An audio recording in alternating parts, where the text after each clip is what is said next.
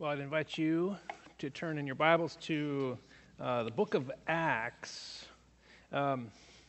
We're sort of at an interlude between worship series.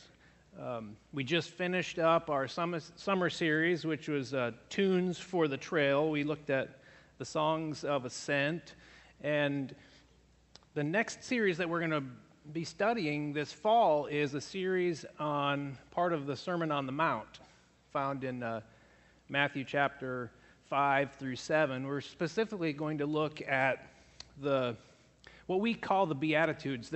It's kind of like Jesus' campaign speech, like his party platform. They're the paradoxical statements on how life is lived in the kingdom of God. And so that's going to start October 5th, and so that leaves us with the Sundays in September. Next week, we'll look at stewardship of life, time, talent, treasures, and so forth. The following Sunday, which would be September 21st, is MOPS Sunday. MOPS launches this week, like I mentioned, and we invite all of the moms and their families and their kids to join us for a Sunday to help launch the new MOPS year, and so that will be Sunday, September 21st, and in that Sunday morning, I'm going to talk about family and marriage issues, and then the last Sunday of September, which will be the 28th, we have the privilege of hearing from some Nazarene missionaries to Papua New Guinea. They work in and around the Kujip Hospital, and there's some connection with our congregation in Papua New Guinea. Tim and Carla Duell will be sharing with us on September 28th. Well, that leaves us with today. What do we talk about in the meantime? And I thought because we are launching core groups, and those will get going here in just a couple weeks, that I wanted to focus some attention on something that is central and foundational to being a Christ follower. That we are called to be active participants in the body of Christ and in the Christian community. See, our Christian faith, when we are one in the Spirit, we are called out of isolation and into relationship with one another. And one of the core texts, if you will, talking about what it means to be a church, what it means to be the body of Christ, is found in Acts chapter 2. Now, to kind of get us to the point where we read today, Jesus was crucified, dead, buried. God raised him to new life, and he appeared to many people, many of the disciples. He ate with them, and then he ascended into heaven. And his instructions were, wait for the outpouring of the Holy Spirit. And so the disciples, they had been gathered together in a place, and in the early part of chapter 2 of Acts, we read about the Holy Spirit coming upon this gathered body of believers.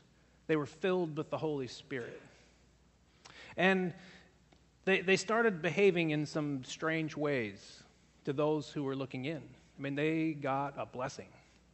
And the people looked in at this group of people who had spilled out into the streets now, and I imagine they were a little boisterous, that they were, it was kind of maybe a party kind of an atmosphere, and the people looked at them and said, wow, they're drunk.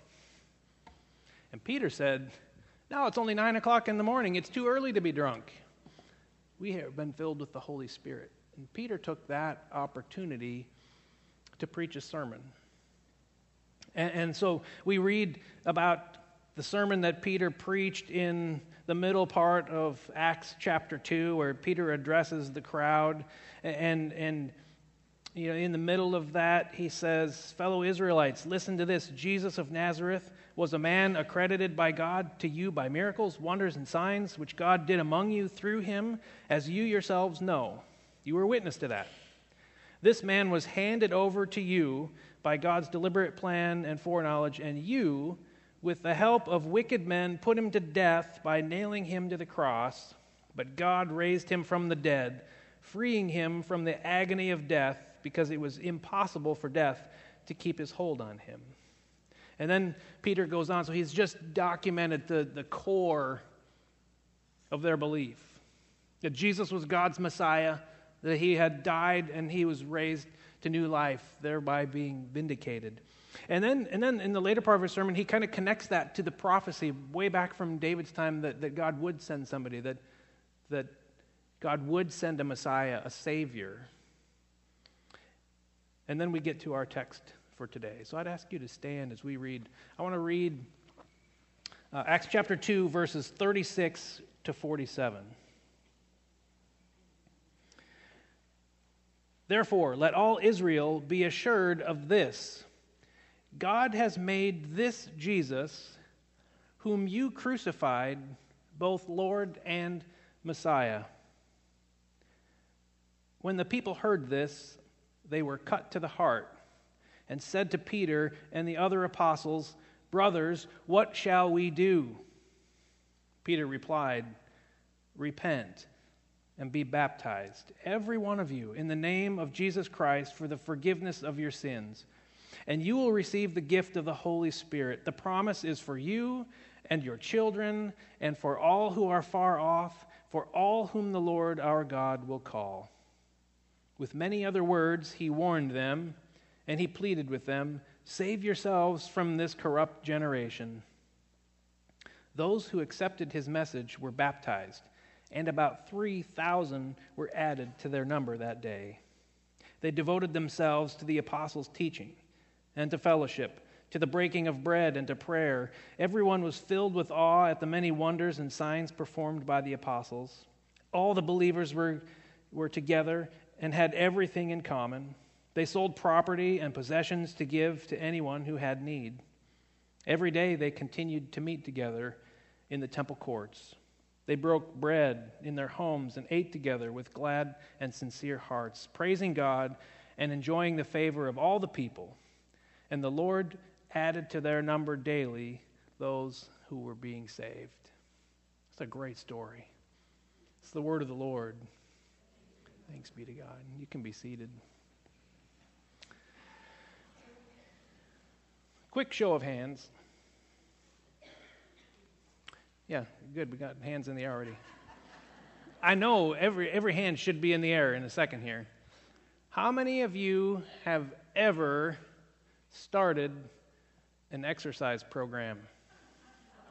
Some of you put both hands in the air. That would be me. All right, so hands still in the air. So you can put your hands down with this question, perhaps. How many of you have ever quit that exercise program? Whoa, some of you have never quit the program. I am impressed with your prowess and diligence and persistence. Core exercises seem to be the worst, right? I'm not just talking about sit-ups and crunches to get that six-pack abs. Your core isn't just your abs. Your core is made up of all of the muscles in the center part of your body, all the way around and through. You could think of your core as like the central link in a chain that connects your lower body and your upper body. Whether you're hitting a golf ball or sweeping the floor or sitting at your desk hour after hour, or lifting or twisting or running or biking or swimming or vacuuming or painting, the necessary motions run through your core. They either originate with your core muscles or they move through it. Your balance, your stability, your posture, all come from your core muscles. When you're on a bumpy car ride or a boat ride and you have the ability to stay upright, that's because you have your core muscles are engaged and active. When you bend over to put your shoes on or tie them, to get back up, you use your core muscles. No matter where the motion starts, it either ripples upward or downward through your core. So if you have a weak or inflexible core, you may have difficulty moving other parts of your body. If you have a weak or inflexible core, some of your power is taken away. And so if you exercise your core muscles, you'll find that you have strength to do a whole lot of other activities. What you do, you can do better if you have a strong core. Now I've had quite a few chats with personal trainers, and I like just learning about what they do. And I think every trainer that I have talked to has pointed to the fact that people don't like working out their core. They struggle with getting people to be consistent about core exercises more than anything else. And, I spend a fair amount of time at the gym, and so I have anecdotal evidence that this is true, besides myself. You go to the gym, and there's lots of people on treadmills. Treadmills are full quite a bit. Stationary bikes, people are on those quite a bit. There's lots of guys over in the free weight part of the gym, and they seem to be bent on, building the pecs and the biceps and their upper body, and never mind the fact that they have little chicken legs, and they're only focused on one thing. Treadmills are full, bikes are full, free weight room is full, but then there's some really lonely pieces of equipment in the gym, and they all exercise your core. You can just walk right onto any of those machines. There's no wait time. Of course, though, there are the few, the diligent, the proud, who that seems like that's all they do is work out their core. I mean, they are beasts. They just go after it, and they're diligent, and they're persistent. Those people make me sick. But they recognize that having a strong core generally increases their balance. They recognize that a strong core increases their stability and strength. They have the ability to stand up and move and carry weight sometimes better than other people who don't have a strong core. And as I was thinking about all of that this week, I thought that was a really good parallel to how we look at our spiritual life. That there are some core things as part of what we do as followers of Jesus that are very similar to exercising our core muscles. See, you have to exercise your spiritual core. You need to have a strong center to be able to stand up under the pressures of this world. When your coworkers approach you and they want you to participate in something that compromises your beliefs and your morals, if you don't have a strong core, you're more likely to give in and follow along. When you're sitting at home alone in a darkened room surfing the internet, and an ad pops up for pornography or another website that maybe you shouldn't be visiting, if you don't have strong core muscles, you're more likely to click on it. If you don't have a strong core when there's a flirtatious advance from a coworker, if you have a strong core, you're more likely to resist. If you're weak and inflexible, you may find yourself taking steps in a direction that you never intended. When your boss comes in with a pink piece of paper and says, "I'm sorry, but with company cutbacks, you don't have a job anymore," a strong core helps you give that back to God and get through. A weakened core may plunge you into depression, spinning your wheels, not knowing exactly what to do. When the pressures of the world come in, having a strong core helps you stand up under that. I mean, look at what Luke records Peter saying in verse 40. He says, With many other words, he warned them and he pleaded with them, "Save yourselves from this corrupt generation." This world is morally bankrupt. It's bent on pursuing selfish desires. See, the world has turned its back on God. The world has turned its back on what God wants for humans.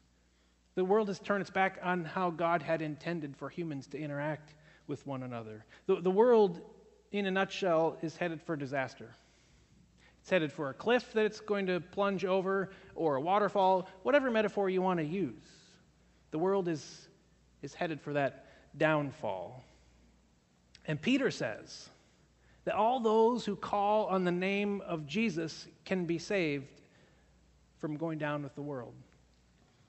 So whether Jesus is the life vest or the little orange ring that you can throw out, or whether Jesus stands in the middle of that river and just blocks you from going over the edge, Jesus is the way to be rescued from that. That's what Peter says. And as we continue on in this narrative, Peter's sermon sparked something in these people in Jerusalem.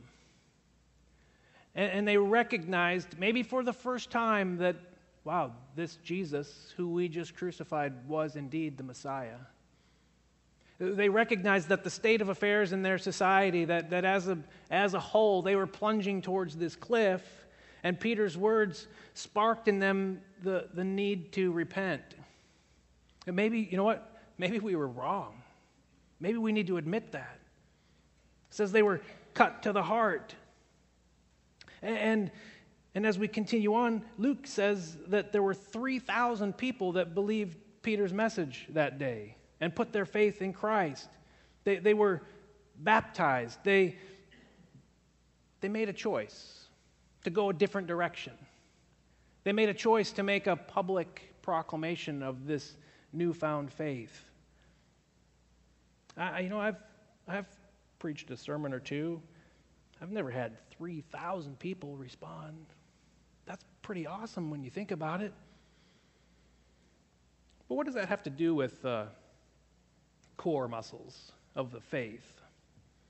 See, Luke makes a connection between the acceptance of this message and the new lifestyle that these people adopted. You'll probably notice in your Bible, at least in all of the printed copies that I had, I looked through every one of them. And in every one of them, there is a distinct break between verse 41 and 42. It's like it's two separate sections, and there's a heading over verse 42 that says something like the fellowship of believers. But in the Greek text, there's no break. Verse 41 and 42 flow together, and it reads something more like this. Those who accepted his message were baptized. About 3,000 were added to their number that day. They devoted themselves to the apostles' teaching and to fellowship, to the breaking of bread, and to prayer. It keeps going. They made the confession of faith.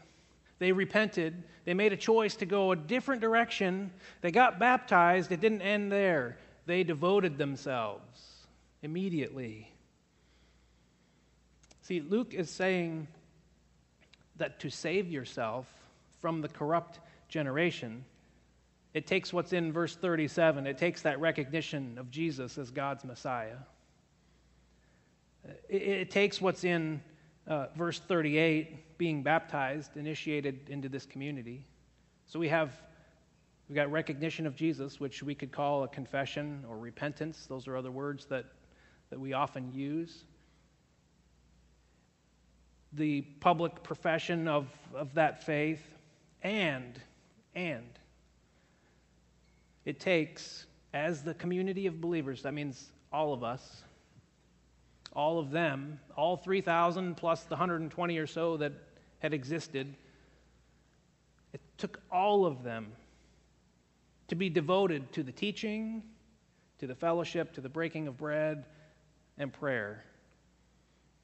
which when put into motion, there's another section at the very tail end of verse 47b, it says, and the Lord added to their number those who were being saved. All of that put together was a public witness to other people. And so as we think about this, well, what does the teaching mean? When we say teaching, what is that? If we're talking about these as core things that the body of Christ does, what is it? Teaching is a way of saying that they were a learning church. It meant that they made every effort not to deviate from the doctrines that the apostles handed down to them from Jesus. They persevered in the practice of learning and studying together. They were eager students. They were not just book learning kind of folk, but they also learned how to put it into practice. They learned how to love one another. They learned how to serve one another. They learned how to share their faith with other people. That's teaching. They were also fellowshipping. We use the word koinonia on occasion to talk about fellowship, hospitality, how we care for one another. They held all things in common. We read a little bit further in that passage. It meant they took care of one another's needs when they knew what they were. They spent time together. They had fun together. It was a loving and a sharing church, is a way of talking about fellowship. They welcomed new people in with open arms. 3,000 were saved one day, but the Lord kept adding to their number every day. And every day, they opened their arms wider and wider. It didn't matter how many people came, they were welcome. It didn't turn inwardly focused and only caring for who was in. It was constantly outwardly focused, welcoming in people who had not yet made the choice for Jesus yet. The breaking of bread and prayer. And we're not just talking about the Lord's Supper, which was the kind of the central part of their worship together. If you notice, the text says that they continued going to the temple for the regular Mass, for the regular service in the Jewish faith. They kept doing that, but they also started gathering in smaller groups of people outside of their worship time. And breaking bread also is a way of saying they ate together. They shared salt with one another, is a metaphor from that time. I had a pastor friend who he had just started a new ministry. Started a new ministry at a church, and there was a Greek family that was part of that congregation, and the pastor was invited over to their house for dinner, and after the meal, the patriarch of the family, he said, "Now you can be my pastor. You've put your feet under my table." That's what breaking bread together means. We share salt with one another. We put our feet under each other's tables, and we start to go through this thing we call life together. There's a place for the public worship gathering in the text, but they also moved out and beyond because they knew that once a week time wasn't enough for them. And in the text here, it says they did that every day. Now that's a huge stretch for some of them. We read that and we say, wow, ideally that sounds pretty neat. I don't know if I could get to that point personally, but that's a really cool story. And we imagine that everybody that we're talking about here is from the same social status. They weren't. Some were slaves. Some were middle class. Some were upper class, educated folk. And everybody who came to Christ was put on equal footing. And so in the eyes of all of the people that were in this group, it made perfect sense. I could associate with anybody who came in. But as they were learning how that was okay, they also probably had in the back of their mind, what are my friends thinking? Am I going to lose social ranking because I'm inviting slaves over to my house for dinner and treating them as equals. See, we read this, and it's not quite as cut and dry and easy as it sounds. For some, this was a huge stress. For some of them, this was really risky social business that we're talking about. Luke says that they devoted themselves to these things. They put forth a lot of effort. It was hard work, and it remains hard work to continue these practices. It is hard, intentional work. The word for devoted that Luke uses here is the Greek word proskartereo. And proskartereo means to adhere to something firmly, to be steadfastly attentive, to continue something all the time, to be relentless is a way of saying that, to persevere and not grow faint, to not let it fall by the wayside, to not let it die. Luke reports that these Christians were obstinate about it. They were persistent. They were relentless about locking arms with one another and following Jesus' instructions. And they would do this in spite of all the potential danger and despite all of the hard work and personal inconvenience that it may have brought on them. Their allegiance to the church, it wasn't a convenience thing for them. It was a commitment. It was a matter of ultimate concern in their life. It was their priority, if you will. They persisted in these things even when more alluring things came along. Sunny days, sports games, whatever it is. They were persistent on meeting together for worship and meeting together in small groups. That they sought God regularly. And it appears to me that they didn't really care how much time it took. It appears to me in the text that they still expected that God would do miraculous things in their midst. That God would continue to pour out His Holy Spirit, and there would be signs and wonders done among them and in their community. See, they met the needs of those who were inside the church, but they also met the needs of people outside the walls of the church, even at personal cost to themselves. This passage it's not just a nice account. It's not just a nostalgic look back at a bunch of people who first recognized the saving grace of Jesus. It's not just a picturesque look at how these believers came together and had everything in common with one another. This offer spills down to us today. Verse 39, the promise is for you. The promise is for your children. The promise is for all of those who are far off. It's for all whom the Lord our God will call. At that moment in time, that's a pretty far-reaching statement. That statement is one that doesn't ever end. That's a statement that reaches every single human being who has existed from this time. It reaches us. It's for you. It's for me. It's for your grandma. It's for your coworker. It's for the neighbor that you don't get along with.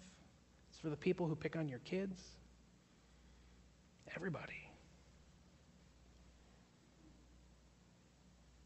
See, this passage right here, as I think about what it means to be a church, last October, I think it was October, I did a worship series on the 5 pillars, the 5 things that make the foundational mission of our church. And those they come almost directly from this passage.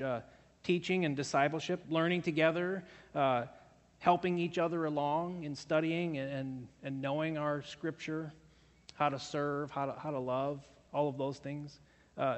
It's fellowship or hospitality. It's being generous givers of time and energy and money.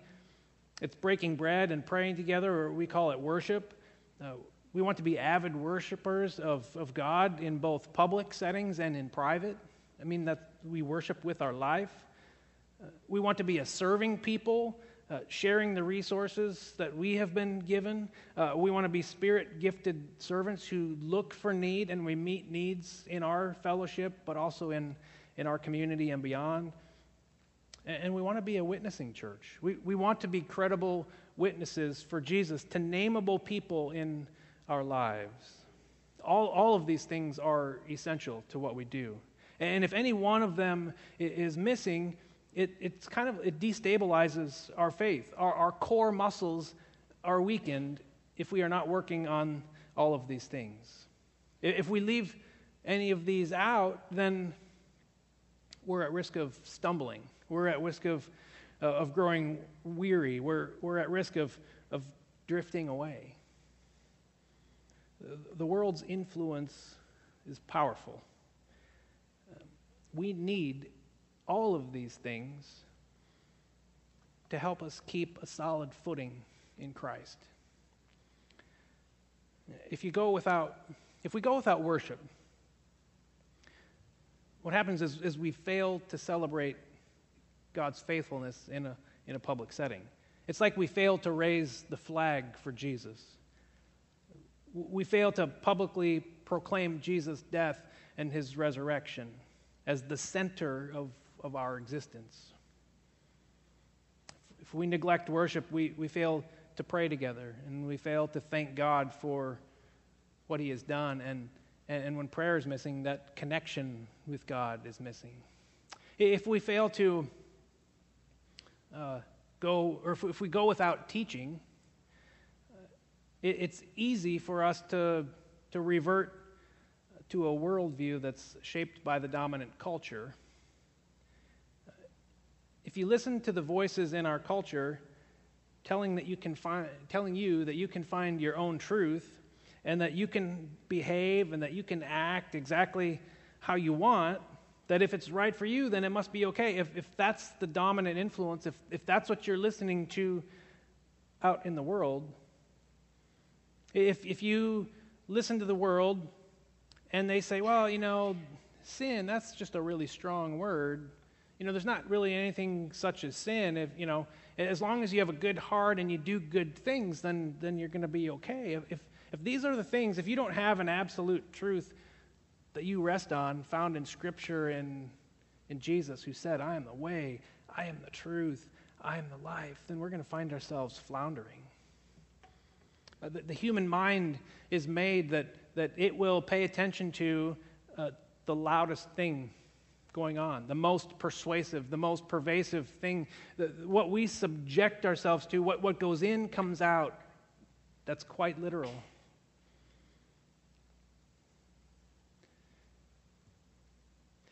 If we go without the teaching, it's really easy for us to drift away and forget the truth that's been given to us in Scripture. If we ignore common life together, if you live your life with minimal interaction with other believers, with the body of Christ, if you don't prioritize being part of corporate worship times, if you push back on joining small groups or other opportunities to be in close relationship with fellow Christians, it's really easy to become detached and isolated in your faith. And when you become detached and isolated, again, you start to drift. When you are detached, trying to go it alone, that's a sign of weak core. Your flexibility and your strength is reduced, and it's hard to stand up under the pressure. Our family spent some time down at Redwood National Park a couple years ago now, and I was fascinated to study a little bit about those giant trees, tallest trees in the world. And you would think the tallest trees in the world would have really deep taproots that go way down deep, so that when the winds come and the storms come, that tree is anchored really deep so that it won't tip over. It's not true. The giant redwoods, the tallest trees in the world, have root systems that only go down about 10 or 12 feet. But they spread out to about 60 to 80 feet wide. And as the root systems grow outward, they interlock with the other redwood trees that are in the vicinity. And their roots are all interlocked together. So when the winds blow and the storms hit and the trees start to sway, their strength isn't necessarily found in their own ability to stand up. Their strength is found in the community of trees in that grove. They're anchored at their core. Their root systems are interlocked. And sometimes even up in the canopies, when the winds blow, they lean on each other to prevent them from tipping over. I think that when we worship together, when we pray together, when we eat together, when we play together, when we cry together, when we study God's Word together, when we serve together, that's a process by which we grow our roots together in the interlock, just like these big, tall redwood trees. There's strength that is found when we participate in community with one another. If I could just go on a little tangent for a second. I want to give you an example of what I'm talking about. Drift. There's, over even the last several decades, 20, 30 years, there's really been an explosion of kids' activities. Sports, music, clubs, just the opportunities for our kids. The number of them has just exploded. And all of these things used to be fun, add-on activities. They were fun, and they didn't interfere with participating in the local life of a church. I remember when I was growing up, Wednesday nights and Sunday mornings were reserved for church times. And so if you were in sports or in a club of some sort, you knew that you never met on Wednesday night and you never met on Sunday morning, because that gave you the time where you could participate in the life of your church. But there's been a huge shift in our culture. And our culture is now persuading us to believe that if we don't sacrifice seemingly everything to let our kids participate in these extracurricular kinds of activities, that we are somehow holding them back from current pleasure and popularity, but we're also holding them back from potential future success. See, we start to buy into that, and we allow our priorities to shift and change a little bit. Sports schedules and practices and recitals and all sorts of things, they're all wonderful opportunities, but gradually over time they've started to shift our priorities. See, gathering for worship, participating in small groups, reading your Bible, even personal prayer time, and just being in silence before God is sacrificed. It's pushed to the margin. And I know it's a fine line here. Some of these things for kids are wonderful programs, and they need to be socialized and part of those, and it gives them an outlet for lots of different things. But what I've seen over the last couple decades is that the importance of those things has gone through the roof, and we have started allowing ourselves to rearrange our priorities so that our kids can participate in these things because the world says they're so important. And we minimize the importance of the things that our Bible tells us that maybe should be at the core of our existence. And so we say things like, well, it's only for a season. It's only for a time. My kids will only be, 7 to 14 years old for a period of time, and then we'll revert back to the priorities that we once had. And I just got to tell you, if you begin to practice that now, you'll find something else when your kids are graduated and have moved on. There will be something else that comes up that replaces that. You've already paved the way to make it easy to say yes to putting your quiet time, your prayer time, your small group time, your worship time on hold. See, what's really more important? Soccer practice, piano lessons, or helping teach your kids about prioritizing God in their life? What lessons do you really want to teach your kids and your grandkids? That it's okay to let the world dictate your priorities and your schedules? Or that once in a while, we have to lay aside, that we have to sacrifice some things in our life so that we can maintain our walk with Jesus? See, some things, if we read this as the absolute truth, some of these things are difficult to wrestle with because the culture is so persuasive and so pervasive and overpowering and oppressing that it's easy to succumb to that. And it's hard work. Proscartereo, they were diligent, they were obstinate, they were persistent. They persevered through making some of these decisions, sometimes at personal cost. See, Luke has given us a picture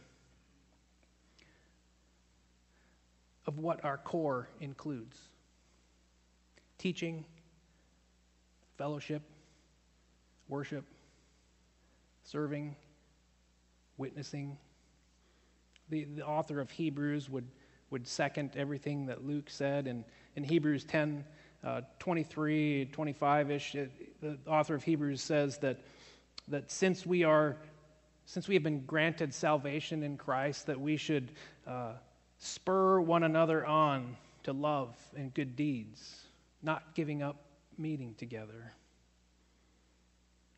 Those of us who grew up in Christian families or who have been in church for a long, long time may sometimes think that the discussion that we're having this morning is, well, ordinary, humdrum. I've heard that one before, Pastor. But to those who have been beaten down by the world, to those who have never felt the love of a family, to those who haven't been part of a community of people centered around a common belief, to those who are alone and have nobody to eat with, to those who are isolated and marginalized, to these people, the idea of joining a group of people like this is life-changing. It's rather exciting. New things to learn.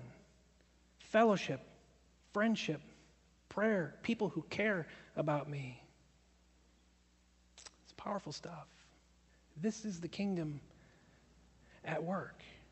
It opens up new horizons for people who have never experienced some of that. It's a radical idea, I know. Luke says 3,000 people on that day bought into it.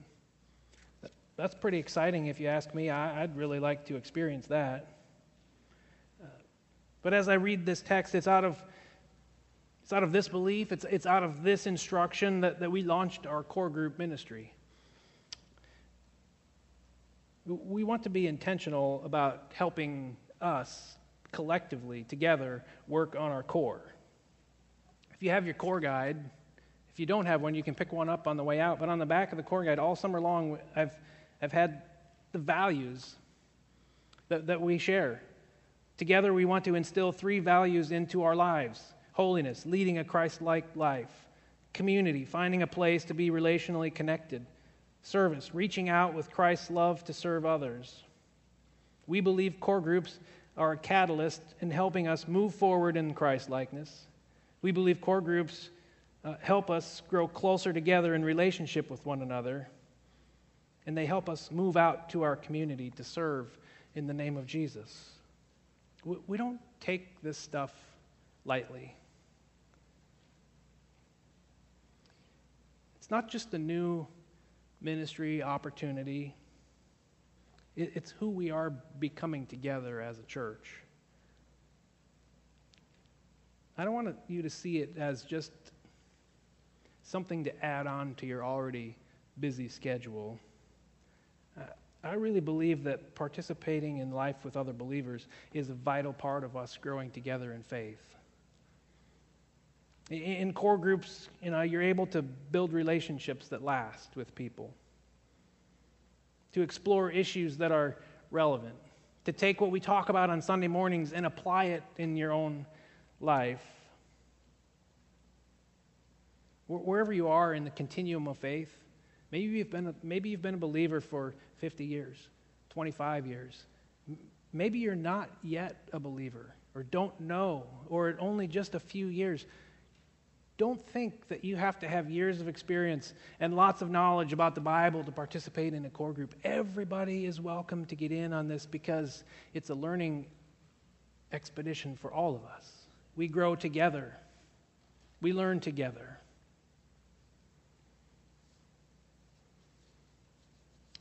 I know some of you push back. You don't want to get past the surface level in relationships. Some of you are resistant and maybe you're afraid or apprehensive about opening yourself up to other people. Maybe you're just convinced that, I don't need that. I can do without this part and I'll be just fine. I'm strong enough. You have a choice. You have a choice. But I want to be really clear about something. What we're talking about here this morning isn't an optional part of being a Christian. It's who we are called to be. It's who we are commanded to be. And if you put any stock in the pages of Scripture and you believe that this is the absolute truth for your life, then I would challenge you to rethink your thinking. If you don't think that you need to be part of a smaller group of people than what we have in the room right now.